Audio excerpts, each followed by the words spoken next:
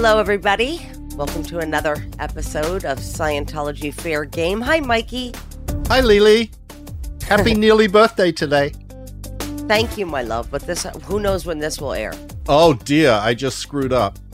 No, it's okay. Well, we can talk about... There was a big monumental birthday this year and wasn't able to celebrate. Right. And it was a huge birthday for my daughter at the same time. Right. Because my birthday's on June 15th and Sophia's, my daughter, is on the 16th, for those who don't know. And so I turned a big number. And you know what? I'm going to say I 35. No. I turned 65, Mike. Oh, that's right. Yeah. That's exactly right. You look so young. Right? You don't look a day over 64. Thank you. So it's a huge birthday. Huge birthday. And hello, we do have a guest if you want to yes, introduce Bruce. Go ahead. Well, it's the same guest as last week because this is part 2 of our deep dive into the bridge. So welcome, Bruce Hines, my old buddy. Thanks for being with us again. Hi, Bruce. Hi, my pleasure. Thanks for having me. And so just to get back to me for a second, because it's not all about Bruce and Scientology. So this year, Mindy Weiss, she has done every birthday of Sophia's. Okay. She's done my sister's first wedding. She will do her second.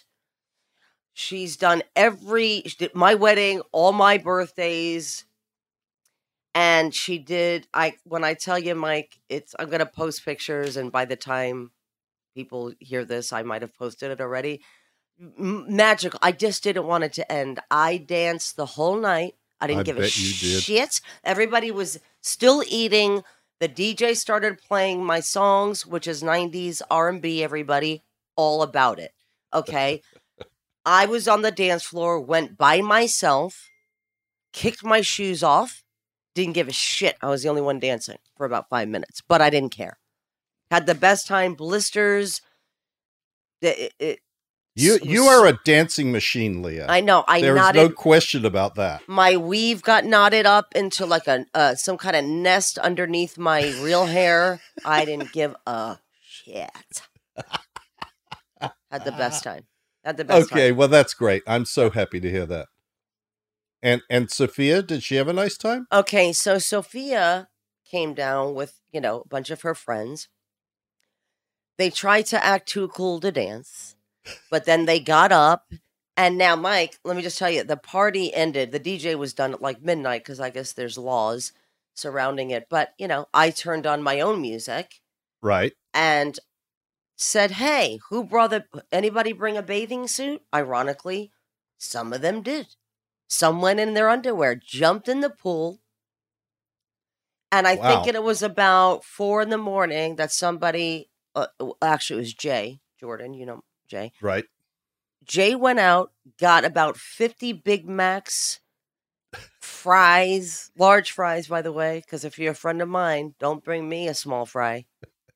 And I think we got out of the hot tub and pool at about 5:30 in the morning. Wow. That's a great weekend. And then Sophia's friends, who all slept over, heard the music. And they were like, hey, what's going on? They got out of bed and came down. It was like the best ever. Oh, that's amazing. And then, Disney's her thing, right? Disney. For the first time, Mikey, our daughter, your niece, went to Disney by herself. Oh, really? For the first time in her life. Because she also goes there every year for her birthday. Right. Like we have a birthday party and then we go to Disney. Right. Usually I might have to whore myself for a picture to get, some treatment. This year, nope. Sophia don't care. She went by herself with 9 of her friends. And what's the first thing that I did when she drove away? Cried. Oh, Lily. Life is ever changing, and it's sad. It's sad and it's happy, but it's just when your kids grow up, it's sad. It's just And I'm blessed to have a daughter, and I should say this, I'm blessed to have a daughter that is growing old. And I'm blessed to be growing old because not everybody's blessed, right? True. That's very true. To see your kids grow up, and I'm very lucky to still be here, breathing on this earth. You're also incredibly lucky to have a daughter who idolizes you.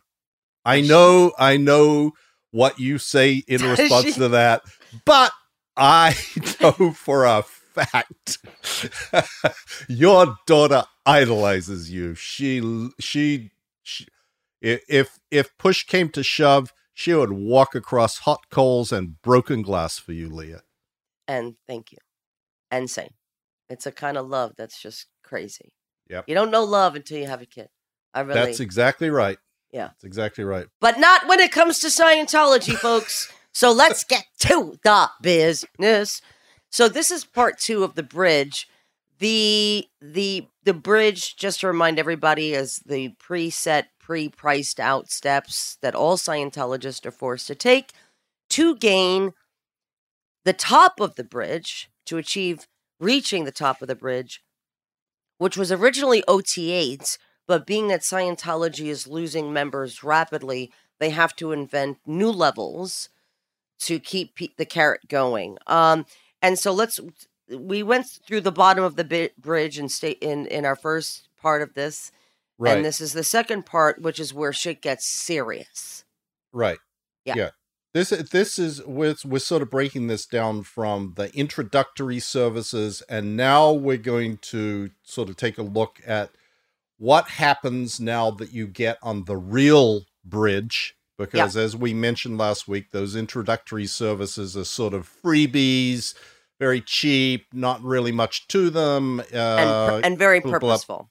And now we're getting to the, okay, you now must take the steps in order to get to the state of clear. And the state of clear is now where it's sort of halfway up this bridge, because after the state of clear, there's a whole lot more stuff that comes. Would you say that it's halfway, Mike, at this point? No, not time-wise. Yeah.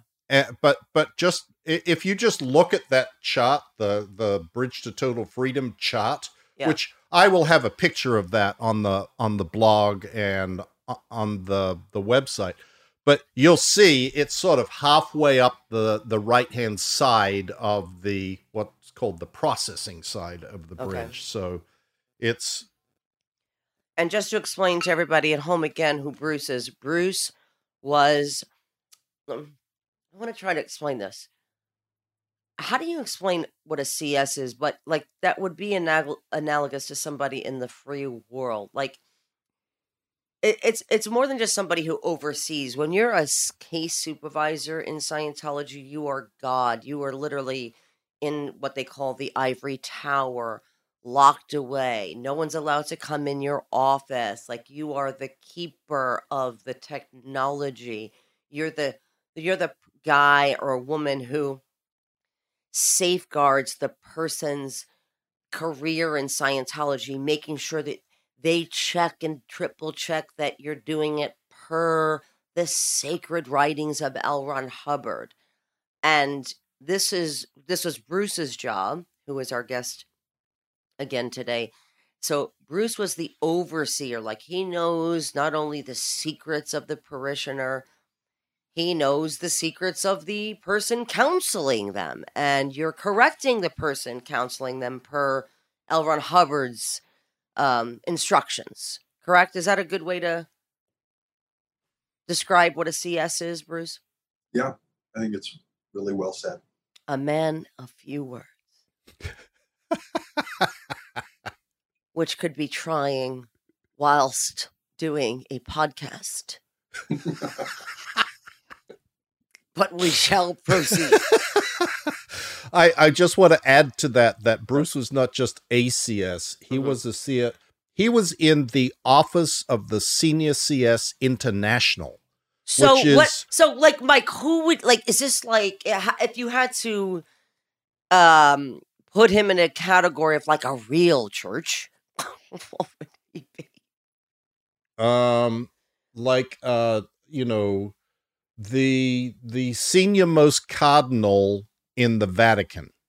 that oversees who's overseeing the orthodoxy of the Catholic Church. And I hate to put Scientology in the same sentence as a real religion, but I just want you guys to understand what a CS is, and not to mention who Bruce is and was in Scientology, which was a most senior type motherfucker.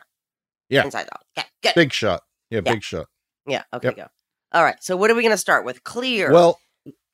Well, Bruce had mentioned last week, I think that we should talk a bit about the e-meter, and sure, I would love to hear his take on this, because I've talked about it a bit. I would love Bruce to speak.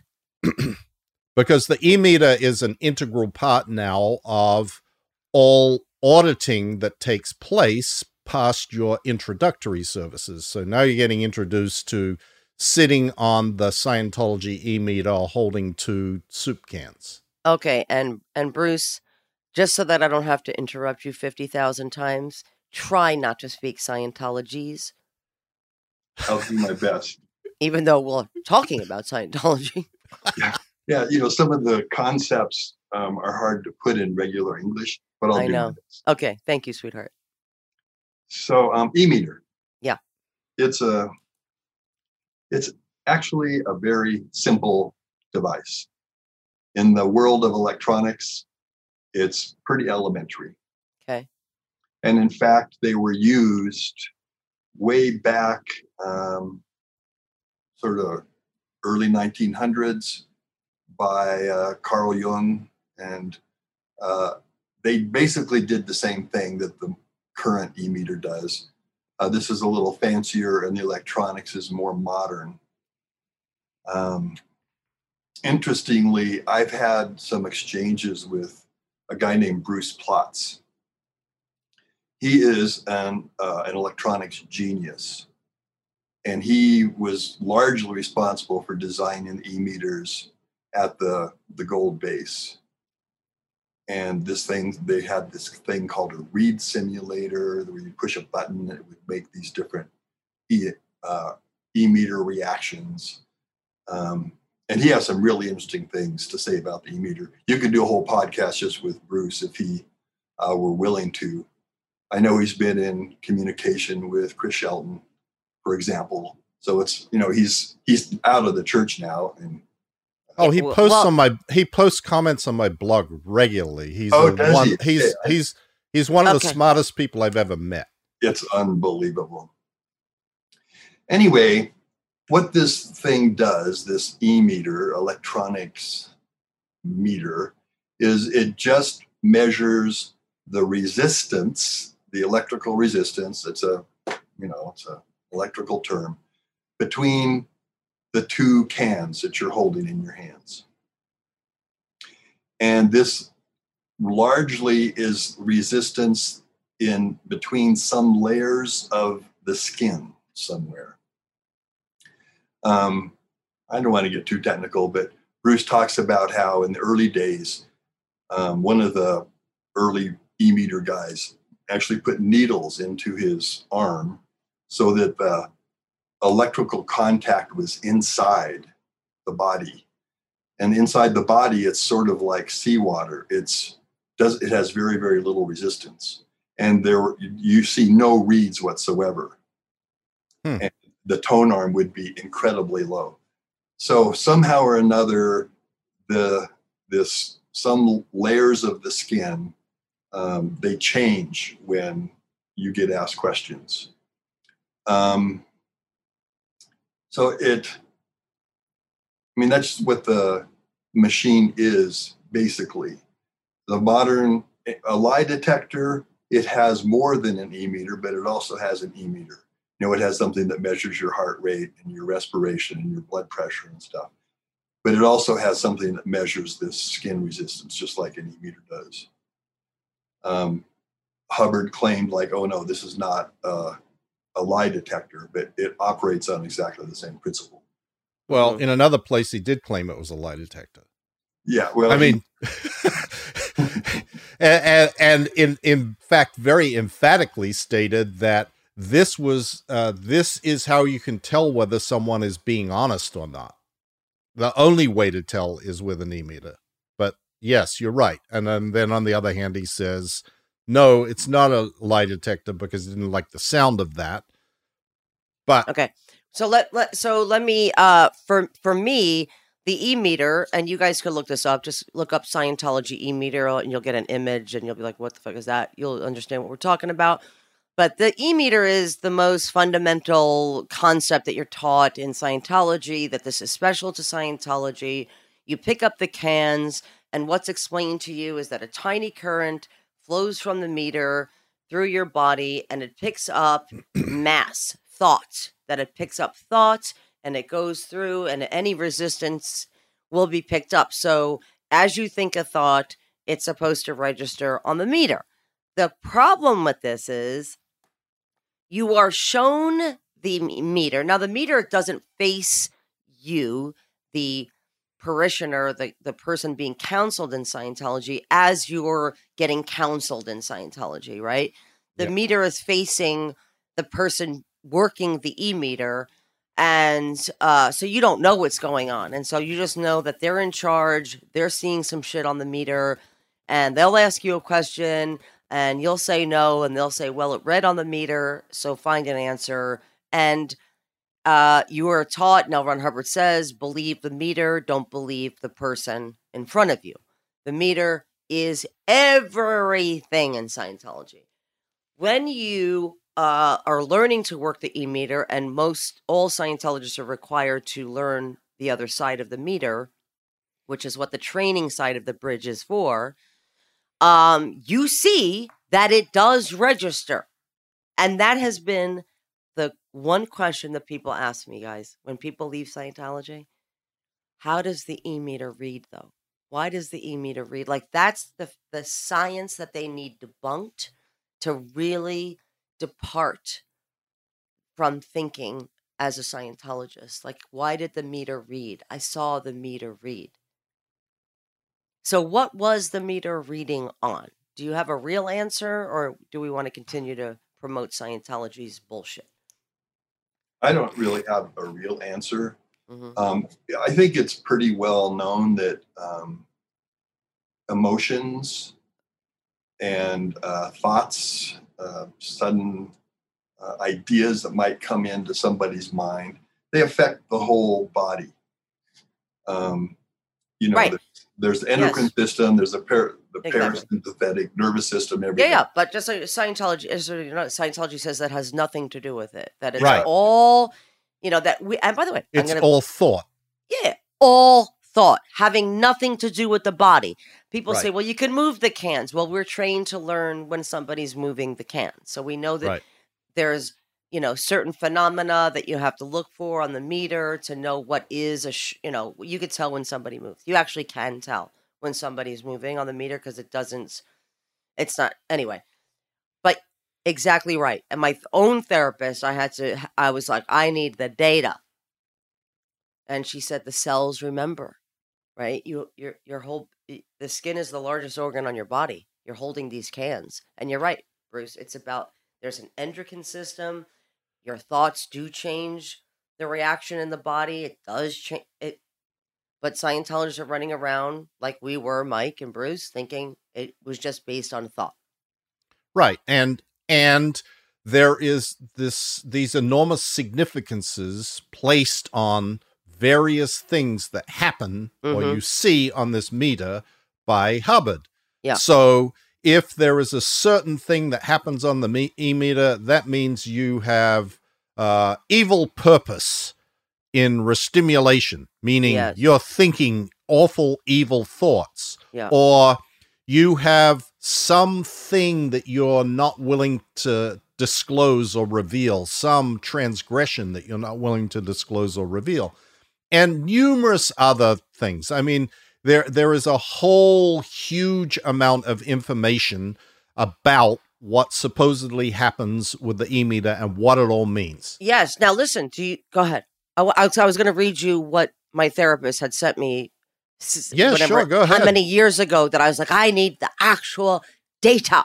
Right. You want to hear some of it? Sure. And maybe there's one Scientologist out there that we'll save today. The science is pretty precise and involved, i.e. the science that it sounds like what Scientology and the E-meter capitalizes on and distorts for the purposes of Scientology.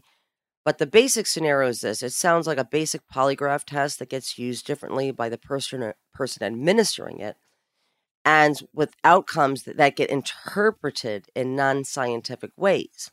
By the way, the polygraph, aka lie detector tests, do measure real physiological phenomena, but does not accurately and consistently identify lies. So both Scientology, the Scientology interpretation, and a lie determination are essentially garbage. They both use real science of the body to quote unquote prove something that isn't actually proven by the information gathered by the machine.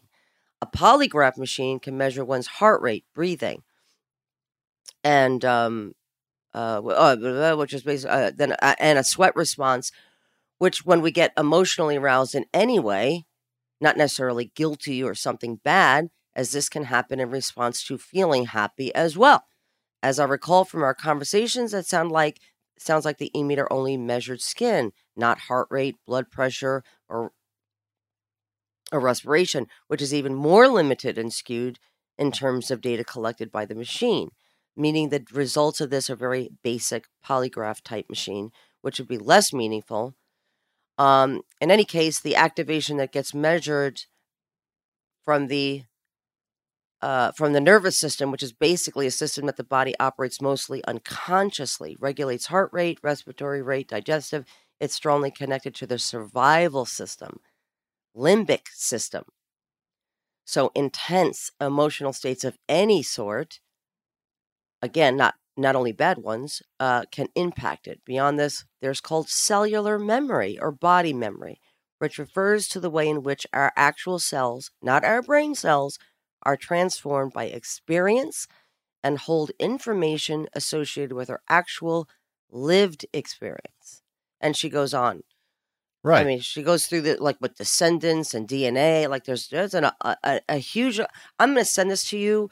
But remember the book that I was talking to you about, Mike, the Peter Levine book, Waking the Tiger? Yes. Healing the Trauma. This is the cellular body information and isn't interpreted as anything but that, right? And so she's suggesting that it's very problematic that this E-meter is being used in this way. It's very dangerous. Well, of course it is, because you convince people, and we have heard this many times, Leah, and I brought it up many times. Yeah. Scientologists will say that you don't need to believe anything. What does the meter say? Right. You don't need to believe the OT3 story. Does it read on the meter? Yeah. And the terrible thing about this is one of the things that people are convinced about in Scientology is that the E-meter is infallible. Right.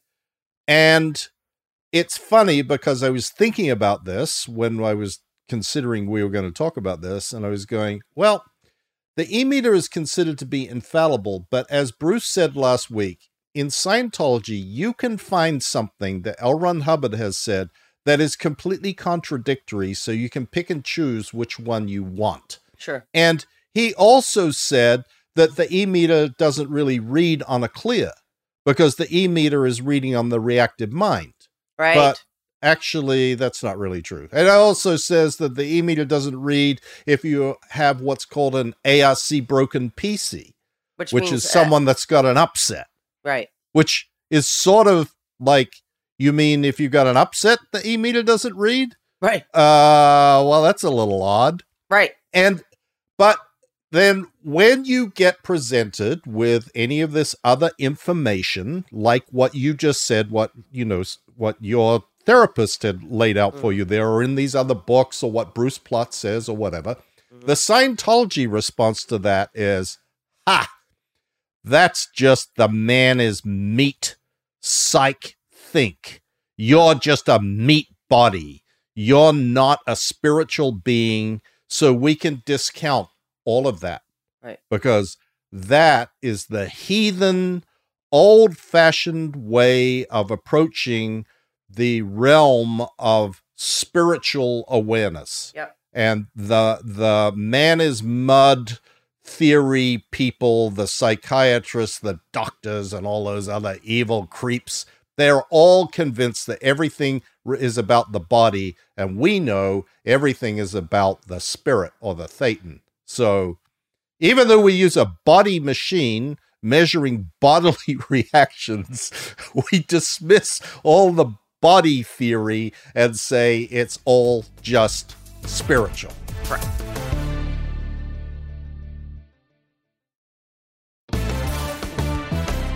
Then if you ask about these things, right, you say, hey, remember, anytime you find inaccuracies in Scientology, which is daily, you have to decide, am I leaving? Because there's no way out. Am I leaving? Am I leaving everything I've ever known, all my family, all of my friends? And so usually the answer that's given to you is, well, Leah, this was written in 1950, and then he later found out, upper levels. Then he found Scientology. So this book is still relevant. However, things evolved and, Scientology was created. Right? That's the answer that's given. Yeah. Okay. So when you're clear, when you achieve this big monumental moment in Scientology, they give you a special bracelet, they number it, you're supposed to wear it. It's a huge thing to become a clear in Scientology. It is, like we went over in Dianetics, you have cured yourself of lots of illnesses, psychosomatic ills, cancer, anything and everything you could think of. Right, Mike? Yeah. And if you're still sick, they'll tell you, well, there's the OT levels that you have, and you'll find it. We can't tell you what they are now, but you'll deal with that later in Scientology. Well, if we didn't cure your cancer here, we'll cure it at OT5.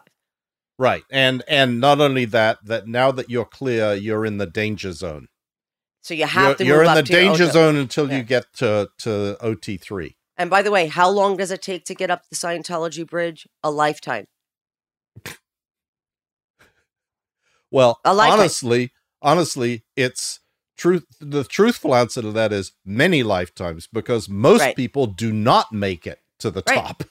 But they can't afford to get there. Not only afford it, but this is also doing 2.5 hours a day minimum. A day minimum. Yeah. So when you're clear, you no longer have a reactive mind, which means you no longer have the mind that Scientology is saying that is controlling you. Right. Right, Mike? Is that a good explanation, Bruce, of what clear is? Yeah. He puts in this little caveat, though, that says you no longer have your own reactive mind. Right. And so one of the outs is that, well, there's still the reactive minds of all these beings that are glommed all over you. Right, because you find out on the OT levels, which are confidential, that you are composed of beings, spiritual beings. Your whole body is composed of spiritual beings. Correct, Bruce? Yeah, thousands and thousands and thousands of them. No, not thousands. Your whole body. There could be 1 million that compose your index finger. I mean, there could be 1 million of them in your index finger. I blame my body thetans. They're called body thetans, everybody. If you want to be in the know and be like, you want to talk like you know what you're talking about, you just call them BTs, everybody. BTs and clusters. I just saved somebody 300, 400,000 easy by giving them this data. Also, I just racked up a bill, didn't I, Mike? Doesn't this a bill from Scientology? Doesn't this because we all signed something that's basically said we're not allowed to tell anybody? Oh yeah. I don't know. That was $100,000 or something. I'll wait for the letter from Marty Singer, by the way, who used to be my lawyer. By the way, can I just throw in something? Marty Singer used to be my lawyer that I had on, that I would call. Yeah, but that's because you're not paying his bills anymore. Well, you don't have a Marty. I'm not Scientology. I'm not a Kardashian. I don't have people just on the payroll. But Marty Singer is the person that I use for this type of stuff. Like if I had somebody My dad was threatening to send somebody sold a story to the Inquirer that this was before my father died, that said my father died and I left him penniless on the street. And then Marty called me and he goes, honey, is this true? I got to respond. I go, well, he's alive. I don't know what the fuck. That's going to be an embarrassing story for them to print, being he's still alive. All right. Okay, let's get back to the bridge itself. I want to know how much here. Okay, so we're at clear. We're at the part of the bridge that is clear. How much does this cost? Well, it costs you doing all of the steps that you have to do prior to getting to clear. Because you don't just go, oh, I'm going to start, give me a clear. It's, you have to take the steps and you have to work your way up the bridge. And each one of those steps requires a certain number of hours of auditing. And Bruce can chime in here because there are these levels that go before you get to what's called the grades in Scientology. And the grades were Hubbard's great breakthrough at one point, which, like, everything has changed on this grade chart. I don't know how many times, but at one point, the grades were the solution to everything. You're right. We had the purification rundown. We had the TRs and objectives. We have the Scientology rundown. We have the happiness rundown. Yeah, now that's a real doozy. The happiness rundown is based on the non-religious moral code of L. Ron Hubbard called The Way to Happiness. And that is promoted by Scientology as this is a non-religious thing. Yeah. But actually, on the Scientology grade chart, you are required to do the happiness rundown, which is auditing against each of the precepts of that booklet. That non-religious booklet is the basis for the auditing rundown that one must do before they even get to the grades, called the happiness rundown, which is totally religious, at least in the context of it's part of the Scientology bridge, and Scientology claims that all of that is religious activity. So that's a real oddity. But then you get to these things called the grades, and I don't know, Bruce, how many hours is it estimated that you're supposed to take? I know it's changed about a dozen times, but like, just let's just ballpark it. How many hours to get through your grades? Oh boy, like you say, it's changed so much through the years and at different times, depending what fad was going. But right. I don't know what, 150 to 200. Yeah. Okay. So 200 hours of auditing, maybe, Leah, to get to where you now start doing what's called new era Dianetics auditing. And Dianetics used to be before the grades, and then it got moved after the grades. And there's a whole bunch of stuff about the Dianetics and what is and isn't good about it and what shouldn't be. I want you to know, everybody, auditing is sold in Scientology as what's called intensives. And one intensive is 12 hours or 12 and a half hours? 12 and a half hours. 12 and a half hours of auditing. Now, remember, it's required to do 2 hours minimum a day. You're supposed to finish your intensive in a week's time when you buy it. Correct, Bruce? Yeah. Okay. Yeah. Or, you can do 2 intensives in a week. 2 intensives in a week. 2 intensives. Okay. Now, I just want to give everybody home. I have the price list in front of me of Scientology. One intensive, $2,500. One intensive. Now, a CS like Bruce would suggest, looking at the person's folder, you would say, how many intensives would you say to somebody who was getting through grade 0? How many intensives would you say they needed to buy up front? So I would say for a Scientologist who's moving up the bridge to get to the state of clear, a minimum of $50,000 and a maximum of $200,000. It varies a lot from person to person. And this is just on the lower part of this bridge. Right. Right. If you're going to include the entire bridge, which goes from the state of clear up through the so-called OT levels, operating Thetan levels, it's actually much more expensive. And they charge more for the auditing. And, I haven't added it up. I have heard the figure of $300,000. So you add another 200,000 on the earlier 100,000. And that's not counting, everybody, that you're required to buy 2 e-meters, sometimes more, book packages, a membership. And then on top of that, all of Scientology's front groups that you're forced to donate to. So, yeah, this would just be for the processing. Sure. And so I want to make sure that everybody knows that we're going to put these price lists on the Fair Game Podcast website as well as Mike's blog, so you can see this is just not us talking out of our ass and making up figures. These are predetermined price lists coming from Scientology's website. Right, and include all the manipulation of discounts. If you buy more in advance, you get a bigger discount, etc., etc. All of this very commercial activity that is being designated by the IRS to be non-commercial. Right. And of course, then you get to we talked very briefly about the how do Scientologists afford to pay for all of this? Yeah.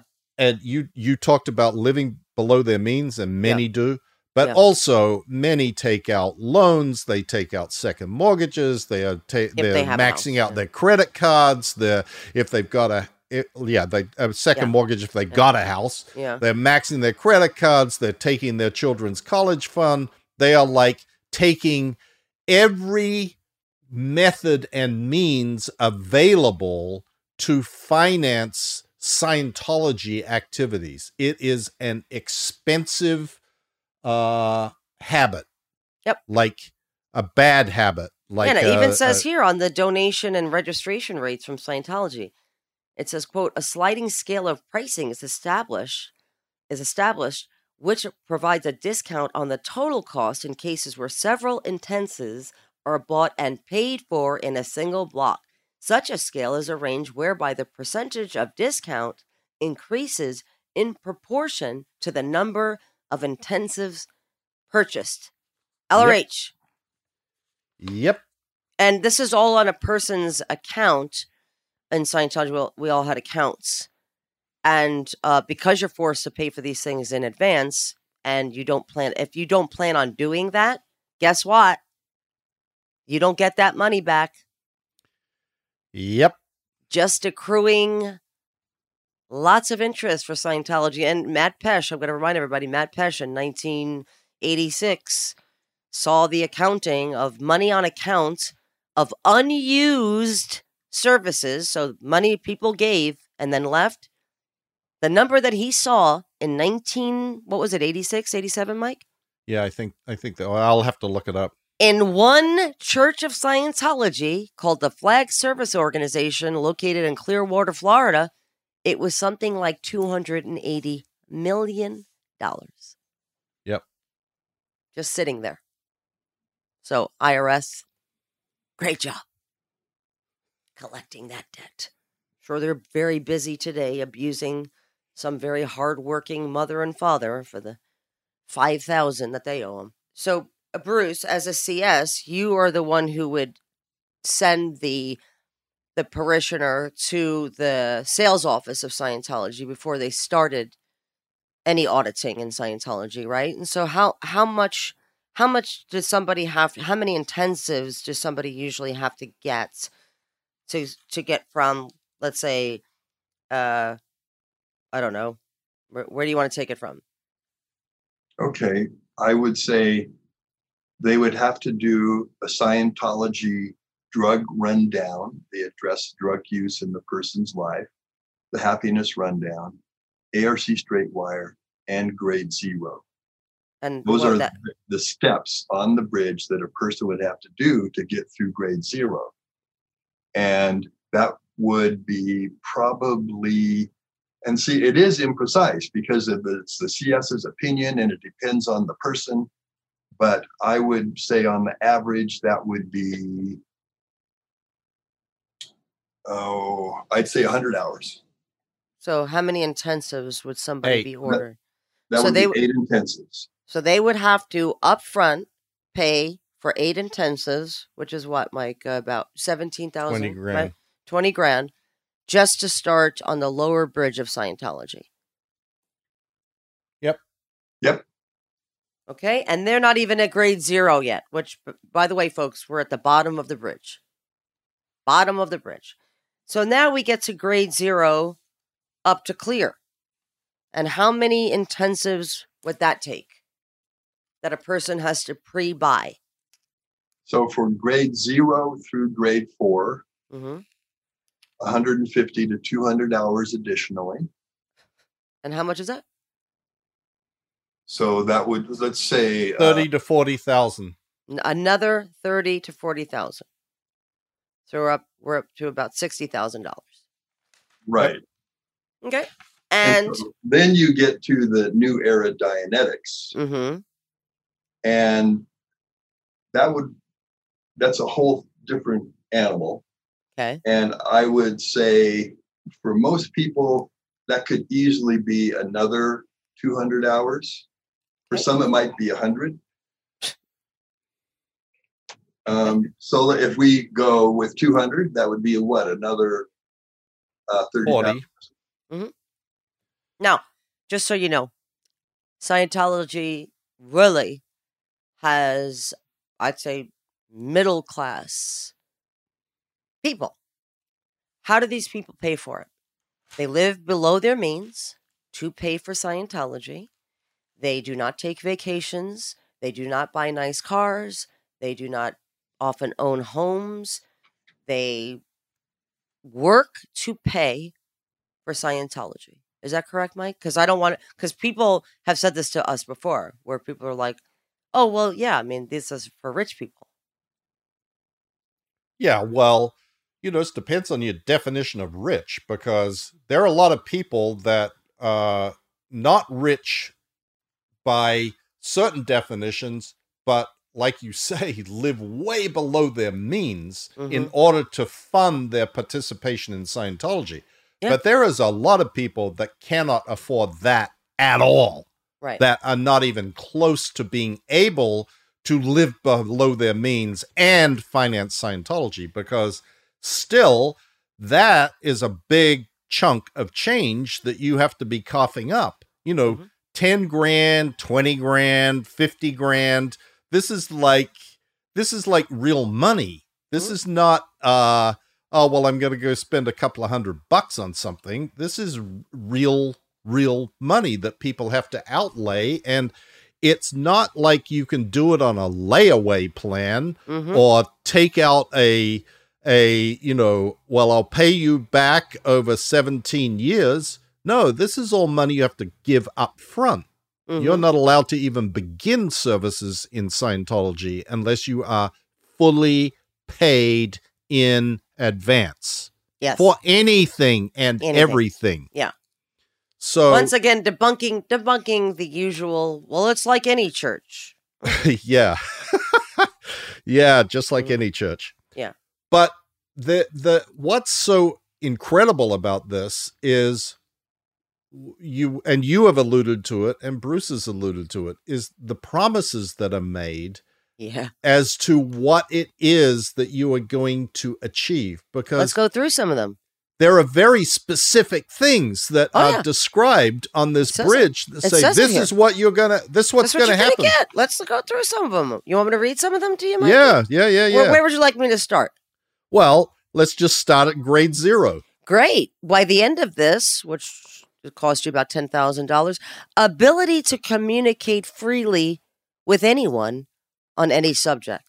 Now, Bruce, this might be a horrible story for you to listen to as a CS, but I'm going to tell it to you anyway. So I was training, because you have to do both sides of the bridge when you're a Scientologist. And I was training to be an auditor. And I was, at the time, auditing my assistant, Janine. Right? We're doing this. Now, there's a supervisor in the room when you're training, but you're actually doing the processing on the person, right?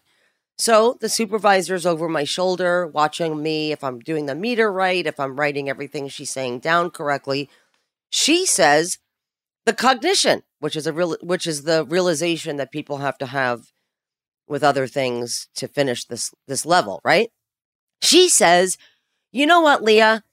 I feel like I can speak freely to anybody on any subject. Now, people can say, well, yeah, it's written there. Of course, people are going to say that, right? But they don't, because they actually do believe, and we do believe that we want to get the benefit. We want this, right? Okay. She says the realization. I write it down. It's followed by what's supposed to be a needle that shows me that she actually did have the realization. I write it down, but I don't say it. I don't say anything. I go, okay, I acknowledge her.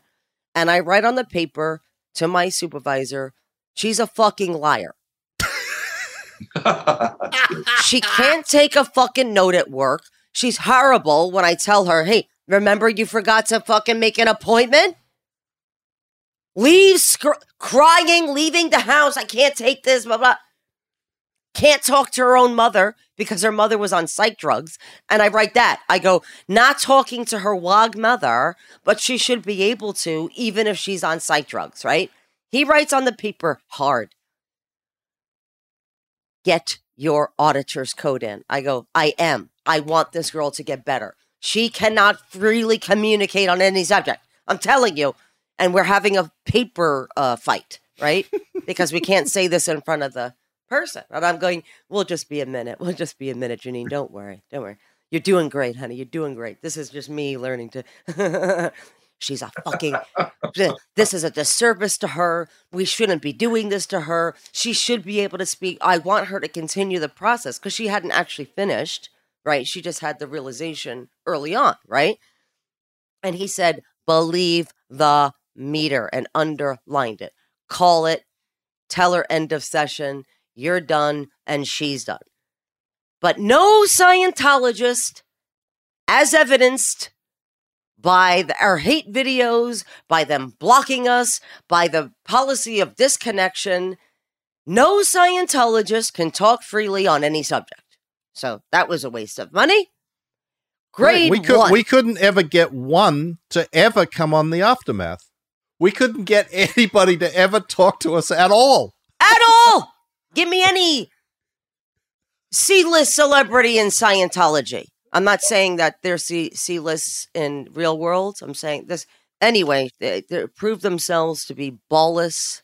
Well, little actually, assholes. They proved themselves that they don't have the ability to communicate freely with anyone on any subject. Right. Flunk. Flunk. Grade 1. Ability to recognize the source of problems and make them vanish. Flunk. Go. Well, I wish. Like, Scientology has got so many problems, and if all these people in Scientology have actually achieved this, you would think that they could make them all vanish by now. Well, listen, per the Inchwives, and if you don't know that reference, you should look up Anderson Cooper's 5-part series on Scientology that he did that was amazing. Yep. You and you were kicked out, Mike.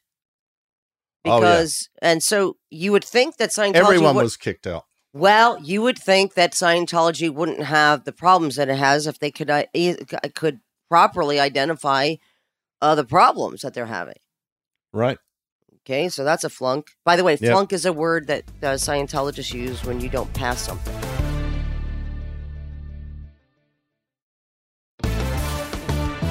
All right, grade 2. Bruce, would you like to do the honors of any of these? Sure. Grade 2. Freedom from the hostilities and sufferings of life. Well, we're still alive, so flunk again. Go ahead. Mike, grade 3. A lot of hostilities and sufferings. Freedom from the upsets of the past and ability to face the future. I don't even know what that means. Flunk again. All right. Grade 4. Like, some of these ones are like sort of they've become very lame. They used to actually be a little different, but this one's moving out of fixed conditions in ability to into ability to do new things. Yeah. Yeah. Okay. Whatever that means. Well, the policies have not changed, nothing has changed in Scientology, and Scientologists are still doing the same thing. So flunk again. All right, New Era Dianetics. Right. Now, let me just explain this, or maybe Bruce can. Because yeah, let Bruce do it. New Era Dianetics is a sort of an odd fish here, because what about old era Dianetics? We still got that too. So go ahead, Bruce. Let's just like dissect this Dianetics. Yeah, we don't need to go through old because nobody knows Dianetics. Nobody knows. It doesn't matter. Well, there have been at least 4 major versions of Dianetics since the whole thing started. And each time it was proclaimed that, oh, now we got it. This is perfect. It's going to work 100% of the time. And boy, L. Ron Hubbard really nailed it here. Mm-hmm. And there was 1963. There was this whole version, obviously, in the 50s. All right. We don't care about that. What I want to know is, what the fuck is it? So it's basically where you audit, you address, you are asked to look at or think about traumatic incidents in your past.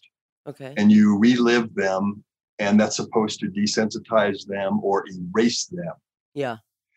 And at New Era Dianetics, what can happen is in the process of doing this, after some 100, 150 hours, something, you reach the state of clear.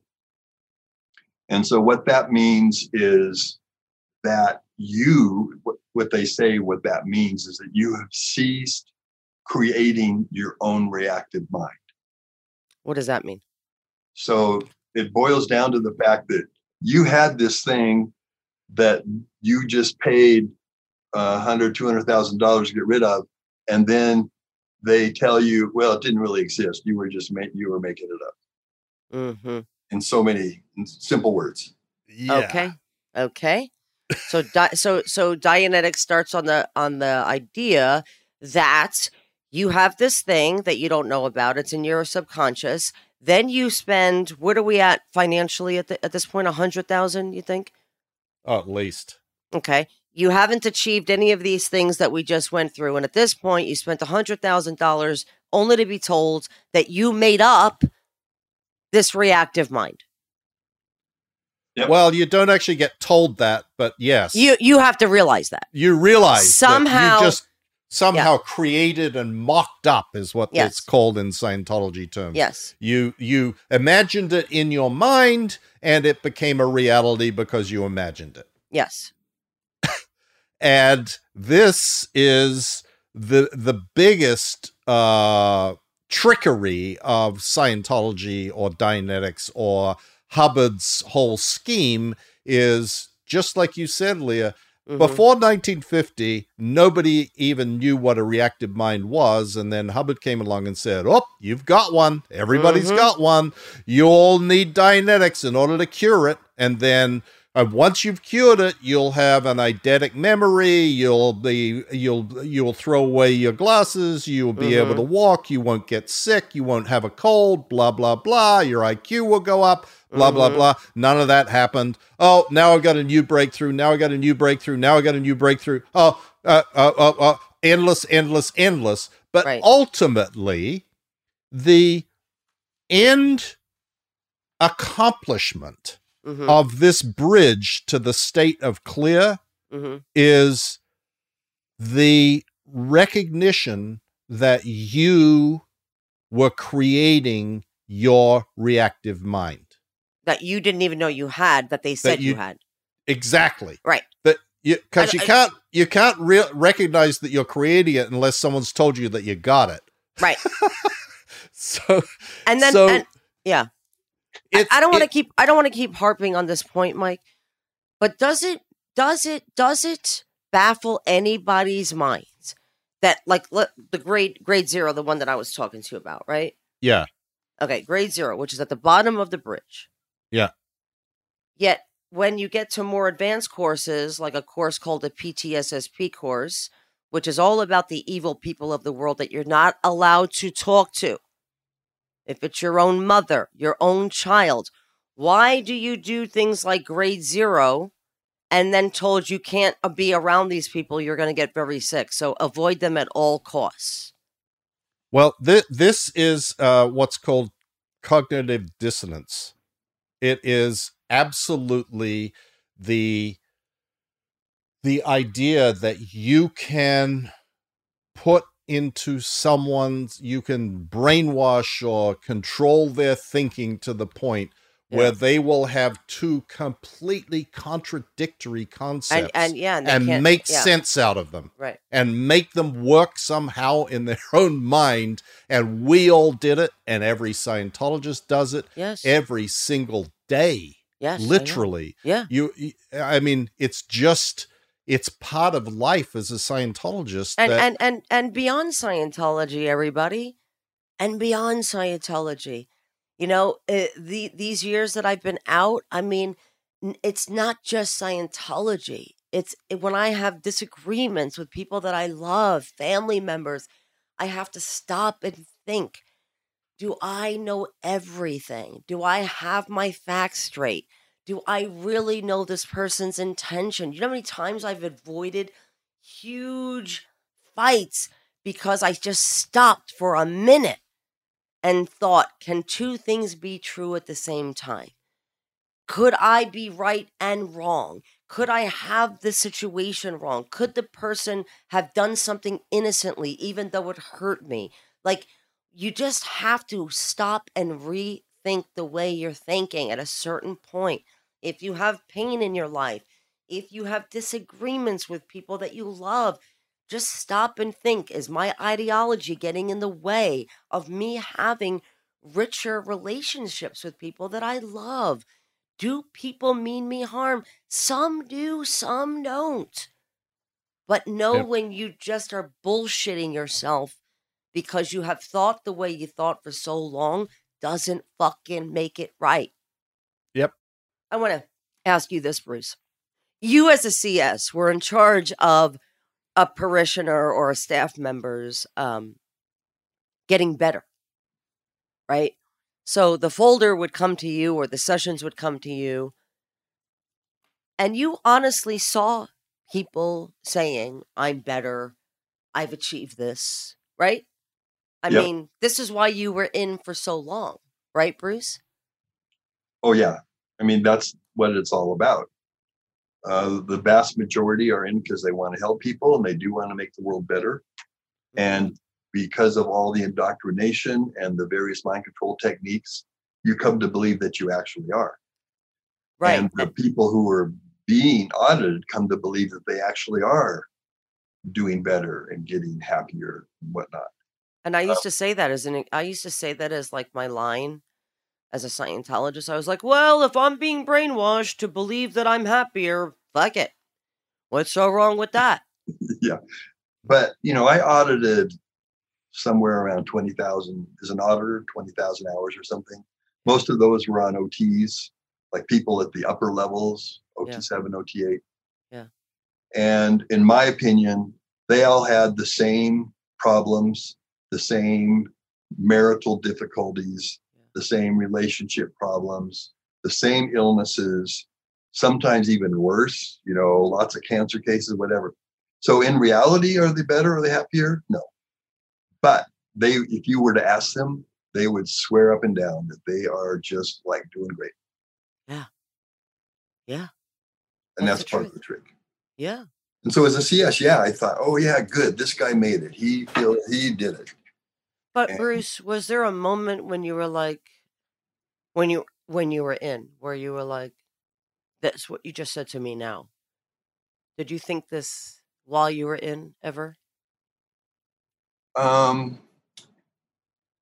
Well, yeah. You know, before I left, I have my whole interesting escape story, like we all do. But have we heard it? I don't know. Well, why don't we end on that? Why don't we hear that story? I mean, I think it makes sense to hear that ultimately you left because none of this actually worked. Okay. Yeah. Well, okay, I'll start with 1995. I was put in the rehabilitation camp Because you had fucked up. Yeah, and said, yeah. I was there in this place they called Happy Valley. I was actually being rehabilitated for 6 years. And what did you do, Bruce? Well, the main thing is that David Miscavige's speechwriter was married to this woman who was quite a handful. And my task, I was sent down to LA and I had to try to audit her with, really no one around but me. And did pretty good for a while, but then she got all upset.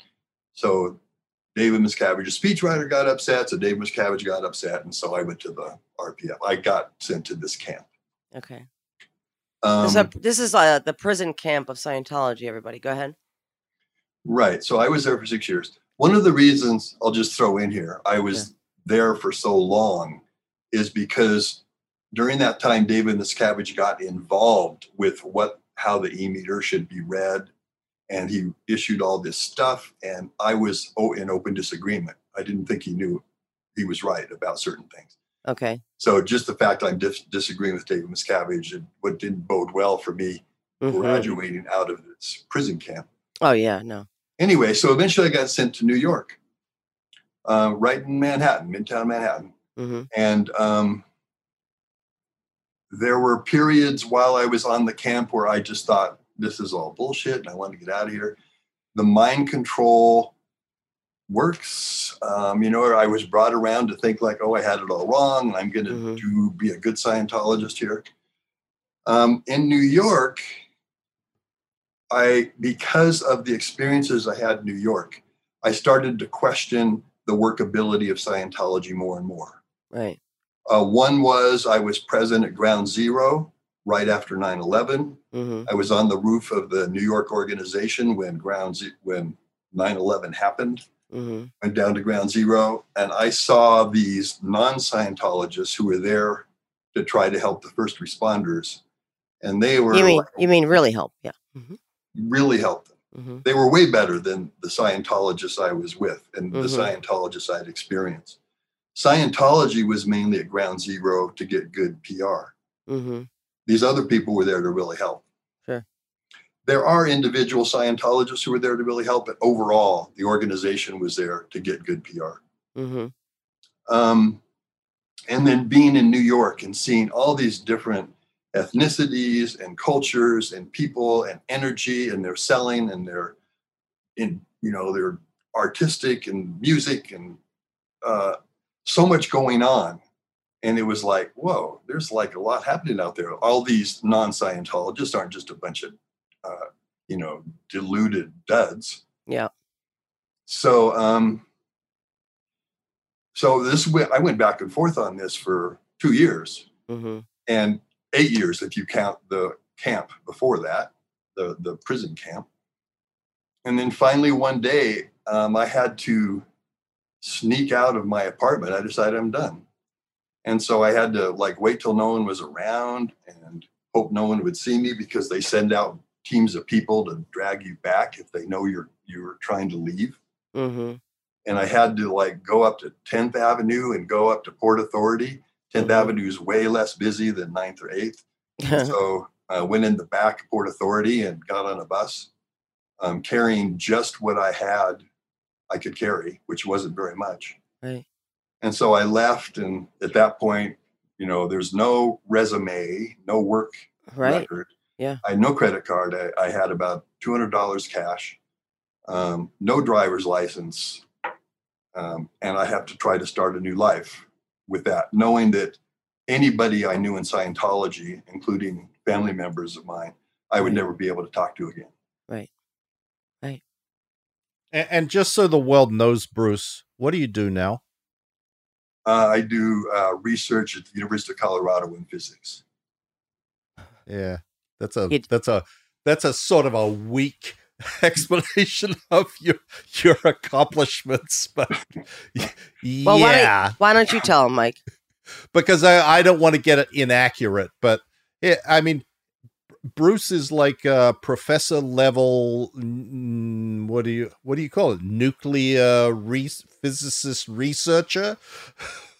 Yeah, I mean, if I really get into it, it's really complex. But yes, I'm at the University of Colorado. I'm part of a larger collaboration that involves many of the national laboratories and universities, and we're trying to investigate. It's the subject called cosmology, or the universe, and what makes up this stuff called dark matter.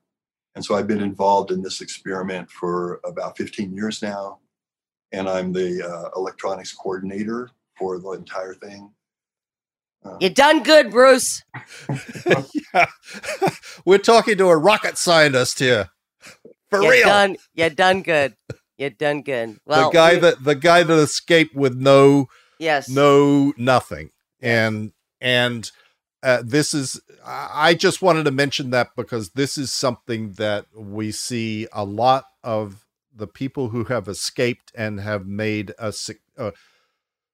become very successful in their chosen pursuit of whatever they pursue in after having escaped the Sea Org. And I think it's a testament to the individuals. I also think it's worth mentioning repeatedly because it is the exact opposite of what you are told when you're in the Sea Org.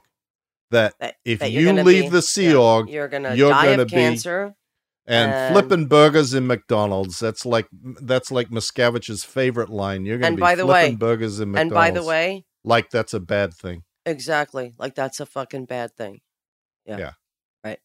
But no, that's what I mean. Abusing people, taking advantage of people, stealing their lives. That's a fucking bad thing.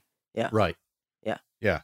So I just wanted to throw that in at the end because Bruce is actually an incredibly accomplished, world-renowned researcher into things that I can't even describe.